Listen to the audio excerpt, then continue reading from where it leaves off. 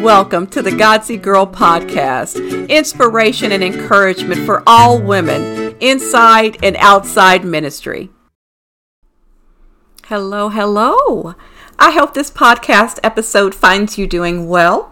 It has been a little bit of a break for me, and I am really proud as to why. Didn't have a baby or anything like that. I'm almost 100, so that's not a possibility. But I did do some things that, I don't know where that came from. I did do some things that I needed to do, which included taking good care of me. That's a theme in my life right now, is trying to find a way to take care of myself. So I wanted to share with you kind of my journey through doing that, in hopes of maybe encouraging you to muscle up your courage and muster and muscle up your courage to be able to take care of yourself. And sometimes that's hard because we know other people depend on us and they need things from us. And that sometimes is, it's a tough position to be in. But here's the thing. Sometimes that's not our problem. I have mentioned in a blog once that I had a friend named Marky that we just lost contact, but I so liked her. Years ago, she had an outgoing message on her phone.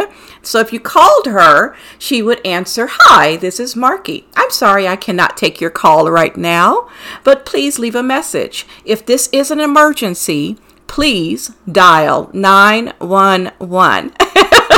And I loved that message. It made me laugh every time I heard it. And I'm going to tell you that that's got to be the stance we have sometimes, because people are going to always need you. Okay, as long as you're breathing, somebody's going to need something from you. It may be as simple as the electric company is going to need your check or your debit to pay the bill, but somebody's going to always need something from you. But you're going to have to figure out the balance between being selfish and yet self-serving in a positive way, because I've said it a million times that Diana Ross changed my life years ago when she was on an Oprah show, and she said, hey, if I can't take care of myself and fall apart, it's going to be impossible for me to take care of other people and those people that I love. And that is so true. When you're running on empty and you are just done, it's impossible for you to take care of the people that you want to take care of. The people who their very being is in your purpose to take care of. Does that make sense? So I think it's so important. And so God is teaching me how to take care of me. And it offends some people because I can't be everywhere I want to be. I can't be everywhere that I don't want to be, because there were times where I went places I didn't want to be. I had no desire to be in those places, but I would go because it was expected, or because I gave a quick, okay, I'll come, or send me the information. And a lot of times we do that. Things are so far in advance. It seems like, mentally you're telling yourself, I'll be rested by then and I'll feel like going. But 9 times out of 10, you're not, right? So you've committed to these things, and when the time comes, you're like, oh my gosh, I don't want to go. And sometimes you do need to go. I'm not being totally a jerk here, but sometimes you do need to go do things you're supposed to do. But here's the thing. There's a balance, Balance, the word balance got a bad rap several years ago when people said you can't be balanced. You can't have it all. It doesn't exist. Bull. It does exist. But here's the thing. You cannot have it all. And the wise maxim, you can have it all, but just not at the same time. So that's the lesson that I had to learn. And complete full disclosure, I haven't completely learned it. I am in the process of being and the process of becoming, right? So I'm working on it. I'll tell you that. It's a process. So here's the thing. Let me give you a little context on this. When you're taking care of yourself, like I said, you're going to let some people down. And you're going to possibly offend people. And I just beg to say that that's okay. There are people that'll say, Terry, that's selfish, horrible, Godsey girl, you're crazy. But no, I disagree. Let me give you an example. I was at church on New Year's Eve at my church, which I love. I'm serious. My church does not drain me. My church gives me permission to be me and to not be overwhelmed and to not do too much, and they don't bother me. I mean, my church loves me. They love my family, and I have nothing but friendship there, right? But I was at my church on New Year's Eve, and I hadn't been sleeping very well. I honestly think some of it is my age. I'm going through a season of life where stuff's happening, and so I'm not sleeping really well, and so I hadn't gotten much sleep, and I was tired. I hadn't been eating very well. A lot of stuff going on physically, mostly. But sometimes those physical things affect us mentally. As much as I cast the cares on the Lord, I still had them. And I was just at a place of not overwhelm, but a place of just discontent, discomfort, if you know what that means. And so I was okay, but just didn't have a lot to give socially or mentally or spiritually or anything. So New Year's Eve, I went to church, and there was all this cool stuff going on. Stuff that would have energized me any other time. I'm talking a bouncy house, game rooms, people, and all kind of stuff. But I was just off. And again, I'm at a stage of life where a lot of times that stuff is due to my body changing and taking me to the long stretch. Okay, I'll say it, menopause. And so I'm para. And so a lot of this stuff is just physiological right now, honestly. And so the noise was irritating me, and I was sleepy, and my head hurt, and all this stuff was going on. And so I went to different stations. I went to hug people and love people and get the hugs and the love that give me the strength to go on. And long story short, I'd say about an hour and a half in, I was just ready to go. I'm going to be honest. I was ready to go home. And I hadn't seen my husband yet. I hadn't seen too many people in my family, but I was ready to go home. And the funny thing about it is my niece was getting ready to go, and I said, "Are you leaving?" And she said, "Yes, ma'am." And it was something about how she said, "Yes, ma'am," that just breathed freedom. Okay. And I mean, I can't even describe it, but it was a liberty. And for a minute there, I thought, man, I wish I could go home or go. And so long story short, I did. I literally did. I went home, and I texted my husband to let him know I'm okay. I love you. I'm okay. But I need permission to just be alone and to be away. And it felt so selfish, and it felt so wrong. But at the same time, it felt so right. And especially felt right because my husband gave me liberty. My husband said, "Oh, I understand. It's okay. Go home, baby." That's my husband. He's just a sweetie pie. And so I went home. I came home, and I had some popcorn, and the house was so quiet, and I was alone in it.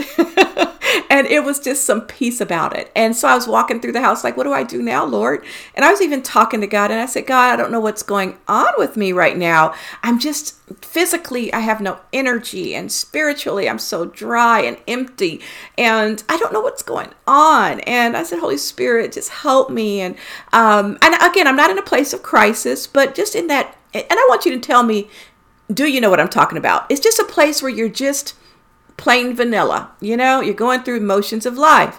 And so some people actually call that a wilderness period. And I really believe we do go through those intentionally.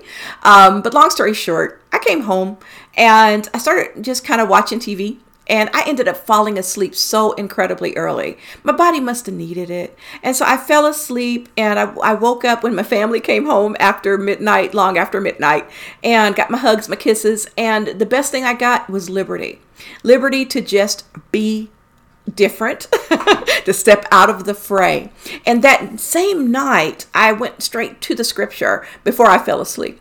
And maybe that was why I could go to sleep, honestly. But I fell asleep, before I fell asleep, I opened my Bible, and I said, Holy Spirit, please give me a word. I didn't even think about for the whole year of 2020. I just wanted a word to kind of help me crawl through this season. And he took me right to the perfect place. And it was in Psalm 9. And again, nothing was wrong. Okay. I didn't want you to think that I'm in crisis or going through a major depression or anything. I'm not, and I wasn't. And if I was, it's okay. Because here's the thing. Even if I was, it's all right because I was doing things to take care of it. Okay. But, if you're listening to this and you find yourself in that stuck place and of discontent and just weirdness, I want you to talk to somebody, okay? I don't want you to stay there. All right. I want you to, and if it's persistent, that means you just might need to talk to somebody, because I've said it a million times that our bodies are chemical. God created us to be these chemical beings, and one little thing can be off and it can affect something else, including our mood or our temperament. Okay. There's no shame in talking to a professional who understands how God created this mechanism that we carry around. Okay. But I wasn't in that space. All right. And so I just, like I said, just in this weird place. So he gave me Psalm 9, and let me read it to you, how he started. It says, I will give thanks to you, Lord, with my whole heart. I will tell of your wonderful deeds. I will be glad and rejoice in you. I will sing the praises of your name most high. Oh my gosh, I get goosebumps hearing that. You know what the Holy Spirit was doing? He was teaching me to worship. And there is so much power and deliverance in our worship. Because do you see what those few sentences did? It took me off of my mind. And it reminded me of an awesome God and my duty, my responsibility to acknowledge and worship this wonderful God we serve, right? And it goes on to talk about enemies and blah, blah, blah. And then step 4, you have upheld my right and my cause, sitting enthroned as the righteous judge. You've rebuked the nations and destroyed the wicked. You've blotted out their name forever. What basically that is telling me is that God's going to take care of those things that concern me, whether they're people, whether they're physical enemies or spiritual enemies. He's going to take care of that, right? And then it goes on in verse 7. The Lord reigns forever. You see the worship? So the Holy Spirit was telling me, Terry, yes, you're in a rough place, but worship God because he's still mighty. The worship we render to God has nothing to do with what's going on in our life. Okay. God is still God. So I don't care if you're going through your deepest darkness, push yourself to worship.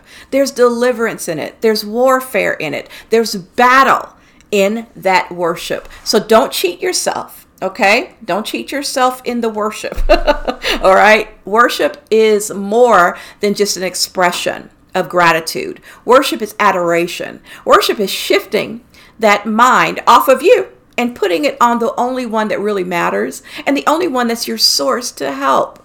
So I pray, number 1, that you adapt this spirit of worship all the time. All the time. I want you to put on worship music almost like you would take a vitamin.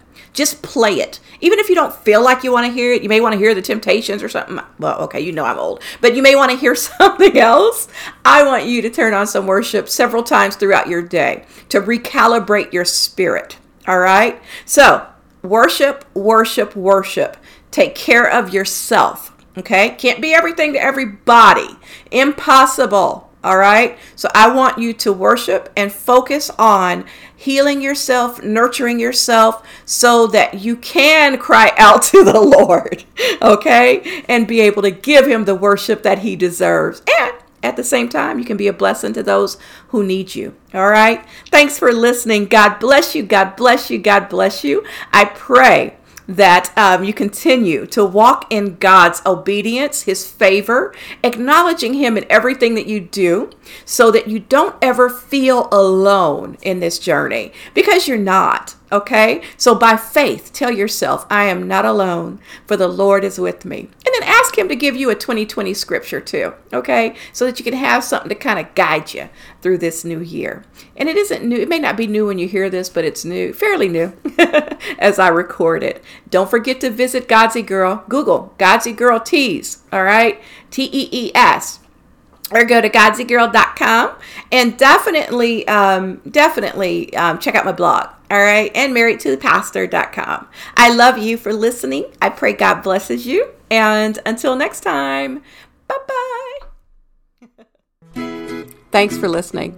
Be sure to find me on YouTube at Godsey Girl Terry, as well as on Facebook at Godsey Girl Living Life His Way. And don't forget Instagram. There you can find me at Married to a Pastor Life. God bless you. Be sure to subscribe, hit the 4 stars below, and let me know how this is blessing you.